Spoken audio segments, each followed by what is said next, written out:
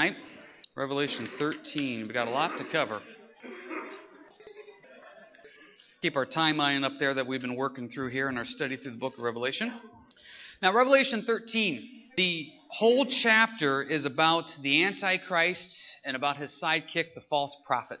Now, if you've been with us here for the first 12 studies in our book of Revelation, we've gone through most of the stuff here in the first half of this. Just a really quick review. We're talking about the tribulation period, which is a 7-year period of God's wrath out upon the earth. What we believe and teach out here is the pre-tribulation rapture of the church, meaning that the rapture happens before all this stuff comes to play. We've already talked about a lot of these people. We talked about the 2 witnesses. We talked about them a couple weeks ago. We talked about the temple being rebuilt a couple weeks ago. We talked about the 144,000, the quote-unquote, and I say this out of respect, super Jews that God raises up to be lights and witnesses during the tribulation period. And so you can see here we're finishing up our first half of this timeline. And that last square we have up there is the rise of the Antichrist. And that's who we're going to talk about today, is the Antichrist. Now, you got to remember here with the Antichrist, I want to share just a couple things about you. One of my little pet peeves, and I hope I don't step on anybody's toes when I say this. I have never been one, and I don't really care. I hate it when someone tries to figure out who they think this guy is. We don't know who it is. We're not going to know who it is. The Bible says that the Antichrist is not revealed until after the rapture. So to spend any amount of energy on trying to figure out, quote-unquote, who he is just a waste of time and energy. According to Thessalonians, we're not going to know. Now, I do have to share this, and this is one of my first memories of when I first got saved. I got saved 18 years ago. I was listening to a radio station, and the guy was talking about who the Antichrist was. And I've shared this story with you before. It's my favorite Antichrist story. This guy was sure the Antichrist was JFK, that he was still alive, and they had him on life support in Washington, and they were eventually going to bring him out, and he was the Antichrist. And the thing is, over the years, the 18 years I've been saved, you've heard so many crazy ideas, and to be quite honest, I see too many Christians wasting too much time trying to figure out something that can't be figured out. If you don't believe me, talk to me afterwards. Thessalonians makes it clear that the Antichrist is not revealed until the rapture happens, so it's really pointless for us to talk about who this guy could be. Real quick side note on this, though. If you're taking notes, write this verse down. It's 1 John 2:18. 1 John 2:18. It says, "Little children, it is the last hour," meaning end times, "and as you have heard, the Antichrist is coming. Even now, many Antichrists have come, by which we know that this is the last hour." See, there is the Antichrist. My New King James translates it capital A, the one and only Antichrist. But there's also many Antichrists, little a. Anti just means against or in place of. So the Antichrist is really somebody that is against everything that is God and tries to stand in the place of God. And so there's many Antichrists all over the place. Anybody that's against God or tries to stand in the place of God, that is the spirit of the Antichrist in the sense of it is Antichrist. It's against God. But there is only one Antichrist, big A, and that's who we are talking about here tonight. Now, real quick side note about this. Just like we don't know who he is going to be because we don't know he's going to be revealed when the rapture happens, the enemy himself, Satan, doesn't know for sure who the quote-unquote Antichrist is. Because if he's not revealed yet, how is the enemy supposed to know that? How is Satan supposed to know that? This is Satan's key guy. And it's really interesting if you just want to look out over history. There always seems to be a time where the enemy had some guy lined up that could have been the guy. You know, just go back over time. Back in the 80s, early 90s, everybody was talking about Saddam Hussein. You jump back before that, you had the different premiers of Russia. You had Hitler back in World War II. You could just go back in time where you always see this one guy that really looks like he could have been the baddest guy around because the enemy doesn't know what's going on there either. So some interesting little side points on that, but the best way to deal with this is just get right into the Bible and see what the Bible has to say, because we're just vapors, the Bible says, and we don't know a lot of this stuff, so let's just stick to what the Scriptures say. So with that being said, I'm going to read verses 1 through 10 of chapter 13, and then we're going to break this down simply here. Verse 1 of Revelation 13 says, "Then I stood on the sand of the sea, and I saw a beast rising out of the sea, having 7 heads and 10 horns, and on his horns 10 crowns, and on his heads a blasphemous name. Now the beast which I saw was like a leopard, his feet was like the feet of a bear, and his mouth like the mouth of a lion. The dragon gave him his power, his throne, and his great authority. And I saw one of his heads as had been mortally wounded, and his deadly wound was healed, and all the world marveled and followed the beast. So they worshipped the dragon who gave authority to the beast, and they worshipped the beast, saying, 'Who is like the beast? Who is able to make war with him?' And he was given a mouth speaking great things and blasphemies, and he was given authority to continue for 42 months. Then he opened his mouth in blasphemy against God, to blaspheme his name, his tabernacle, and those who dwell in heaven. It was granted to him to make war with the saints and to overcome them, and the authority was given over every tribe, tongue, and nation. All who dwell on the earth will worship him, and whose names have not been written in the book of life of the Lamb slain from the foundation of the world. If anyone has an ear, let him hear. He who leads into captivity shall go into captivity. He who kills with the sword must be killed with the sword. Here is the patience and the faith of the saints. Now, a lot of information there. Actually, take your sheets and flip it over to the back side, if you will. We'll do the first side here later. Let's do this back side, just some quick little PowerPoints, if you will, on who the Antichrist is. First one there is he's empowered by Satan. That's pretty straightforward. Verse 4 there of Revelation 13. They worship the dragon. The dragon is Satan. We talked about that last week in chapter 12. Who gave authority to the beast. This is the guy. This is the guy that Satan is going to use here in the end times to be the world ruler. He is going to be empowered by the enemy. Some people have even said it may even possibly be possessed by Satan himself. So Revelation 13:4, that's where he gets his power from, powered by Satan. What's he going to do? Well, he's going to persecute the saints. We already read that there in Revelation 13, that he goes against the people of the Lord. And Daniel 7:25 backs that up too.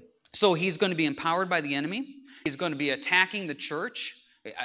Excuse me, if you will. He's going to be attacking the Christians that are left here during the tribulation. He's going to be blaspheming God. I mean, this is going to be outright, really spiritual worship of Satan. I mean, that's what it's going to be. Look at verse 4 one more time. They worship the dragon who gave authority to the beast. That dragon is the enemy. Verse 6, he opened his mouth in blasphemy against God, to blaspheme his name, his tabernacle, and those who dwell in heaven. This is just going to be outright against God. No ifs, ands, or buts about it. This is going to be pretty straightforward against the Lord. Next one that we have here, he's going to be a political power. A political power. We know from Revelation 17, we'll get this here in a little bit, he's going to unite the world. And there's going to be a one world government that's going on. He will rule the world economically, which we'll get to in a couple chapters, politically, and also religiously. It'll be a one world uniting. And as we mentioned a few weeks ago, we talked about how just impossible that sounds now. I think what every administration since Carter has tried to bring peace to the Middle East, and there's always those great photo ops of them standing there trying to get it figured out.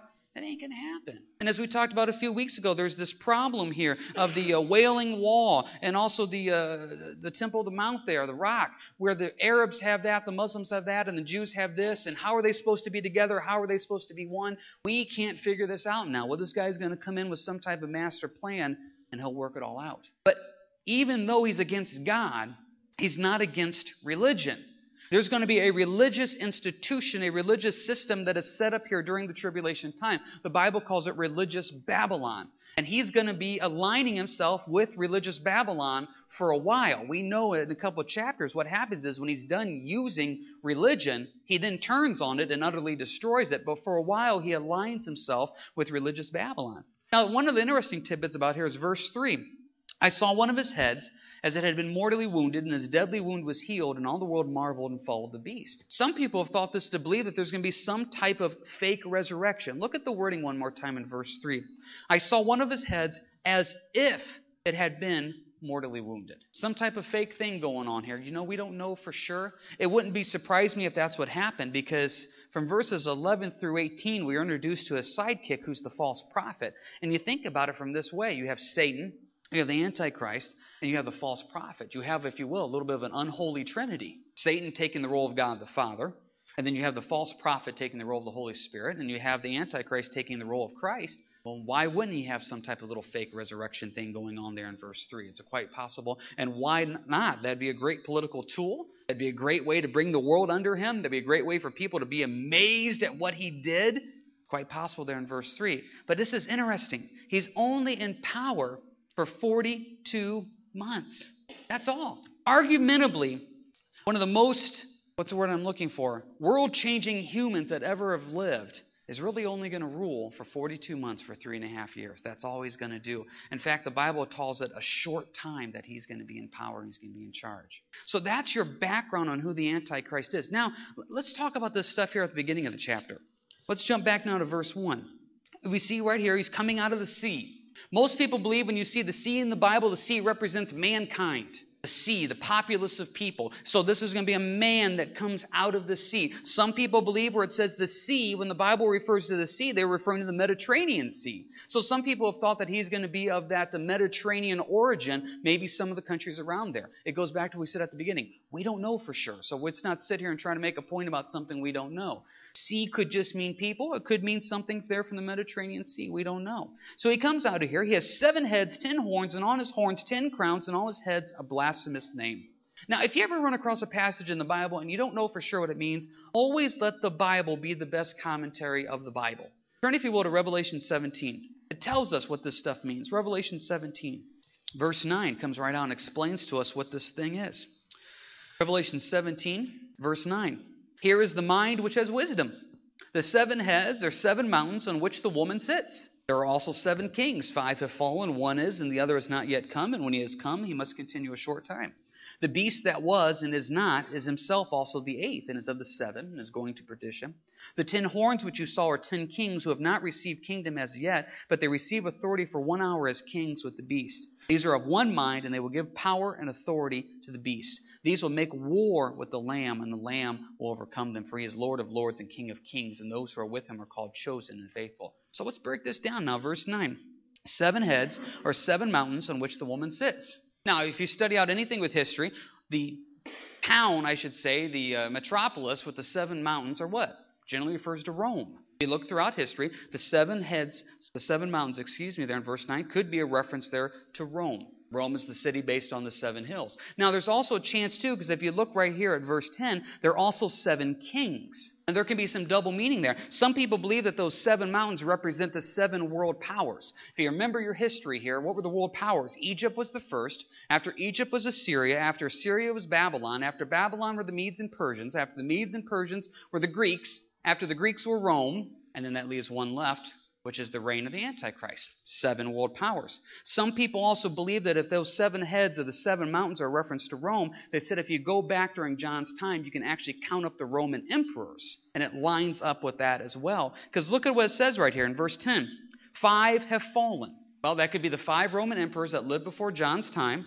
1 is the 1 Roman emperor that's living during John's time.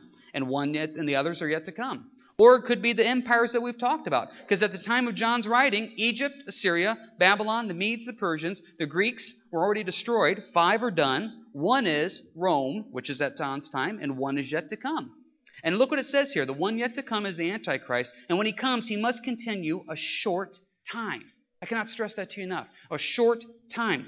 This guy is only in power, really only has the world under his sway for the 3.5 years. That's all. That's all. And you have to remember with this right here, and this is a point we've made, I think, every week in our study in Revelation. This is not Satan pulling power away from God, and all of a sudden Satan has snuck this guy in, and all of a sudden now for 3.5 years Satan gets to rule. No, the Lord is allowing this to happen.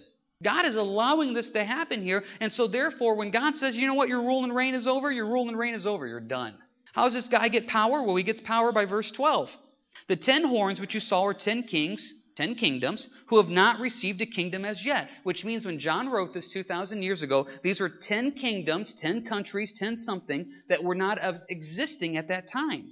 So they have not received the kingdom as yet. They exist now. They receive authority for 1 hour. Once again, a short time as kings with the beast. They are of one mind, and they will give their power and authority to the beast. So this is some type of thing, be it 10 political unions, 10 kingdoms, 10 countries, you don't know, we don't know. They come together and they willfully give their power over to the Antichrist. Now, if you're taking notes, it says in the book of Daniel, chapter 7, that it looks like the Antichrist takes power from 3 of them on his own, and the other 7 kind of give power over to him. So the way he gets his power is these 10 kingdoms, 3 of them it looks like by defeat, he defeats and he takes power from them. The other ones then give their power over to them willfully, verse 13, and that's how he gets his world power. One last point about this, and we'll stop for some quick questions here. Jump back to Revelation 13. Let's do verse 2 real quick. Now the beast which I saw was like a leopard, his feet were like the feet of a bear, and his mouth like the mouth of a lion. Now if we had more time, we would go to the book of Daniel and actually talk about this, because this is given in detail here in Daniel 7.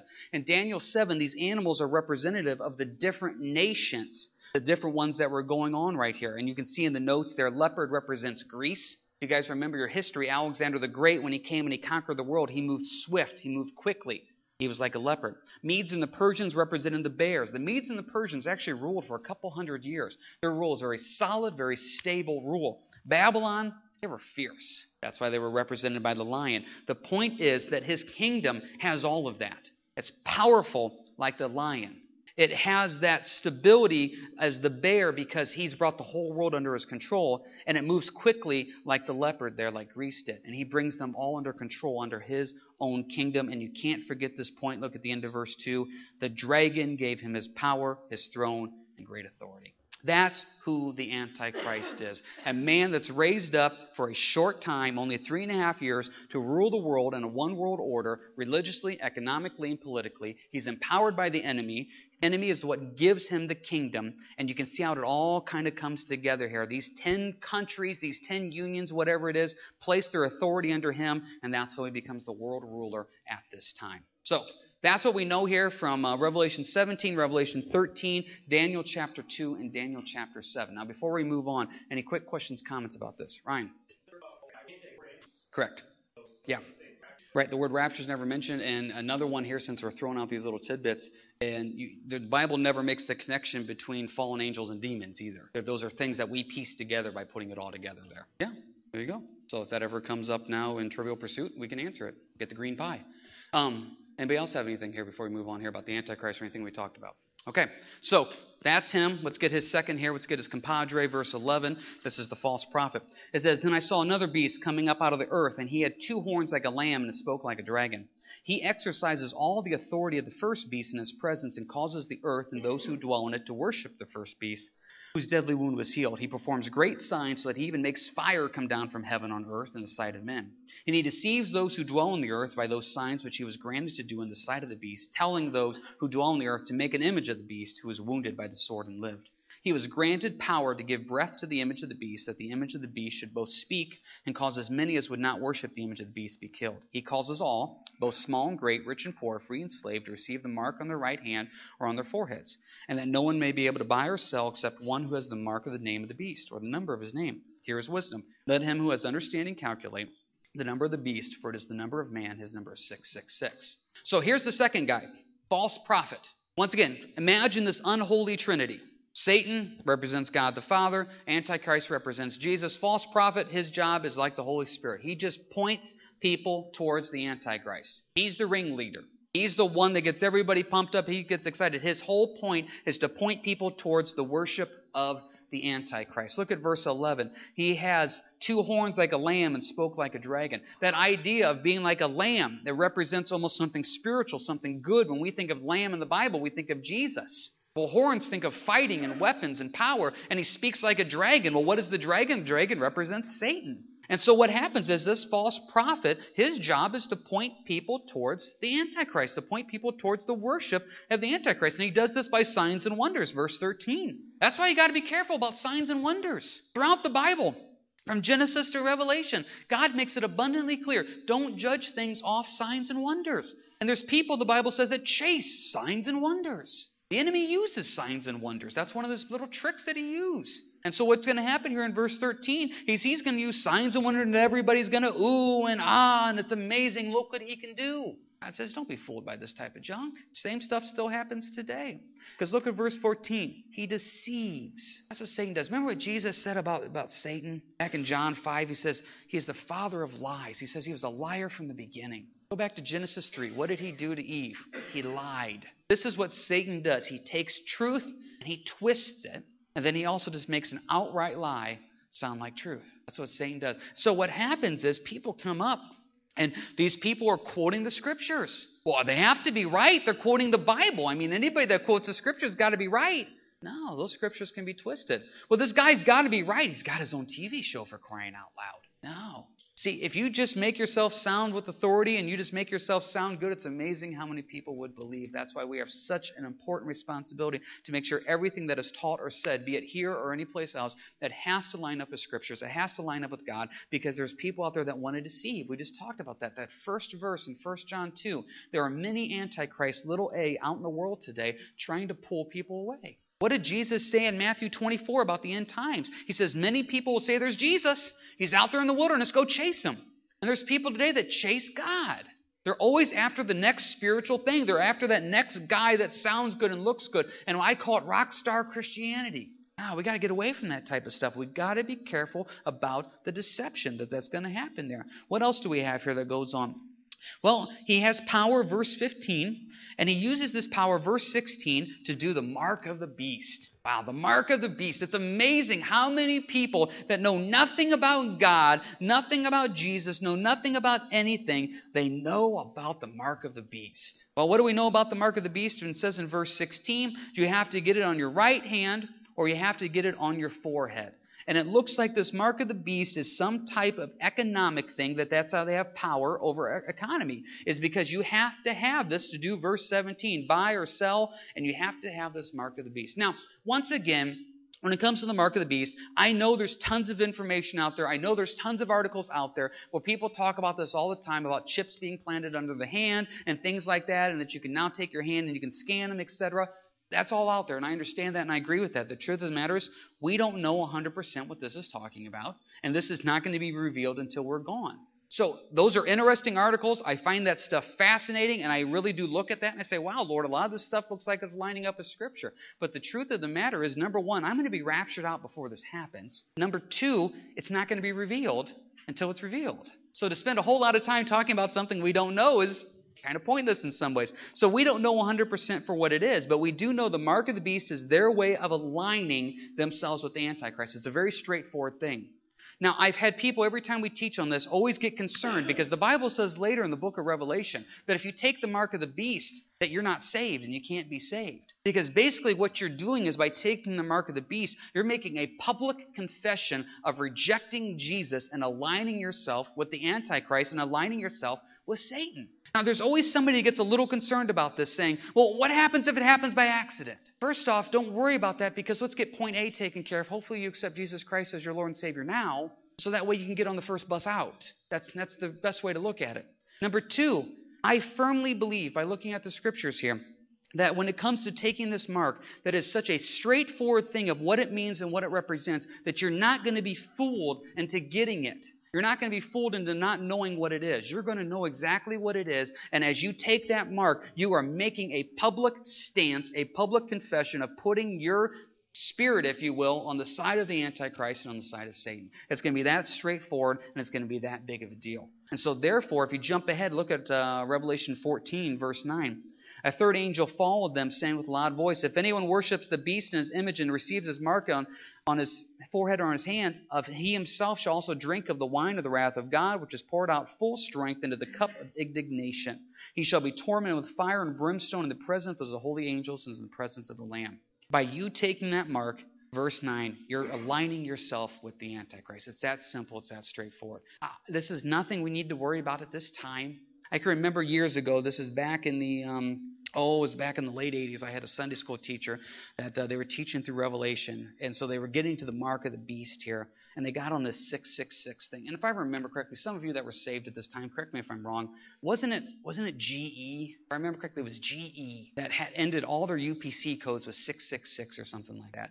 And so this Sunday school teacher was bound and determined that GE was going to be something with the Antichrist. I think sometimes we can get ourselves so focused on details that don't matter that the enemy almost sits up there and smiles saying, you know what, you're wasting all your time and energy on stuff that doesn't matter. I know there are people that write books on this. I know people that do whole teachings on what this 666 represents, and it's almost like a code that they're trying to break. The way I've always looked at the number 666 is the Bible speaks of this. 6 always represents man, and so when you have something like 666, you're representing the fullness of man. What is the fullness of man? The fullness of man is sin, which is the Antichrist. That's what it is. Some people say, well, wait a second. In the Greek, numbers and letters have this type of thing, and letters can represent numbers, and numbers can represent this, and they try to quote-unquote break this code. And to be quite honest with you, and I'm not trying to pick on anybody, all that time and energy you put into trying to figure out what 666 is, that's time and energy that can be used to spread the gospel of Jesus Christ. And I'm not against studying it out. I don't want to be ignorant of it,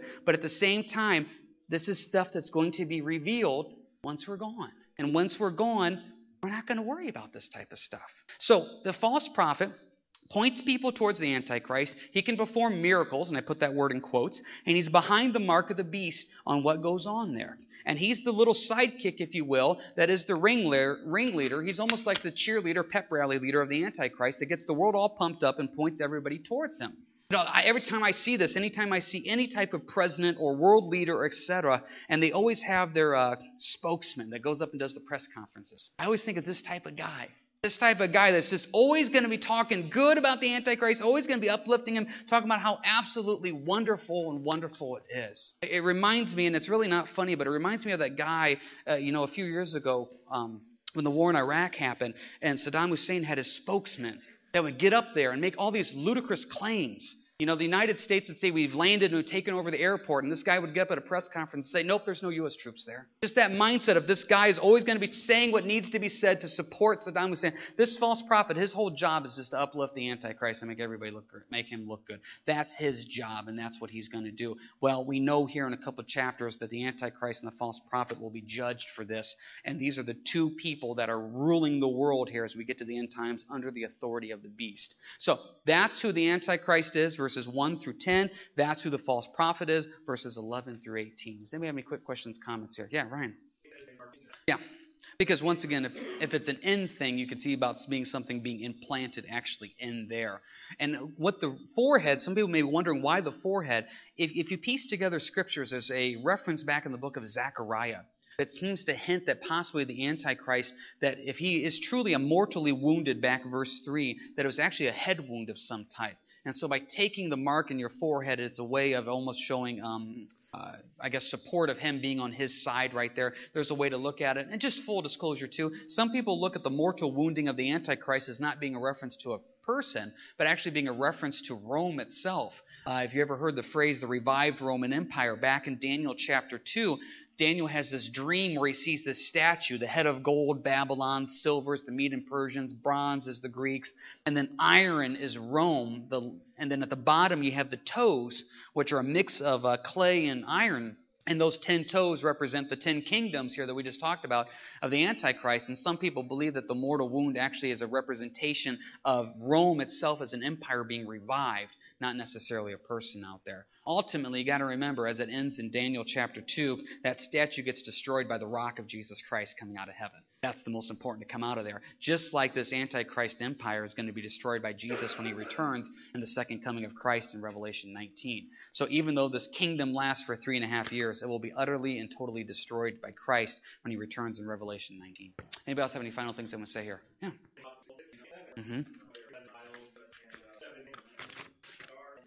Yeah, God does have a thing for numbers there, and 7 always represents completion, and that's one of the things about 6, how it represents man, is it's imperfect. It's incomplete. It's a step below God. It's an imperfection. It's sin. That's why 6 always represents that. Anybody else have anything they want to say here before we close up? All right.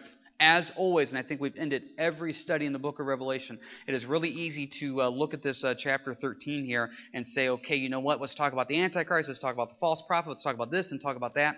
We don't need to be ignorant of it. That's why it's in the Bible. But at the same time, the only thing that truly matters is we know this information. As we know this information, I hope this then spurs us on to go be a light and a witness to our unsaved friends and loved ones. Because we know what is coming. We know what the future holds. So since we know what the future holds, I hope that spurs us on to go plant seeds of salvation and other people to truly be a light and a witness. Because just like we don't want anybody we know to go through what's coming here, so therefore I hope that lights a fire in us to say, God, I really want to share the gospel. I really want to be a light for you because you have blessed me with salvation, but you've also shown us what the future holds, and we care enough about our unsaved loved ones to do that. So, anybody final things here before we close up? All right, let's pray and we'll let you go. Heavenly Father, as we just come to you now, we are thankful. We are so thankful, Lord, just to be here. And Lord, thank you for the salvation you have given us. Lord, we just want to praise you for that. And as you have just redeemed us out of these future events, Lord, at the same time, we all have unsaved friends. We all have unsaved loved ones. Lord, we pray in the name of Jesus that you're speaking to their hearts, a heart of just soften for salvation. Lord, I pray that you'd bind the enemy from working in their lives, that he's just put a veil over them. Lord, take that veil away that they may see the truth. Help us to be a light and a witness, not only in our words, but also in our actions, Lord, to truly shine for you. Give us that eternal eternal mindset and that eternal perspective of everything we do, to be focused on you. We lift this up in your name.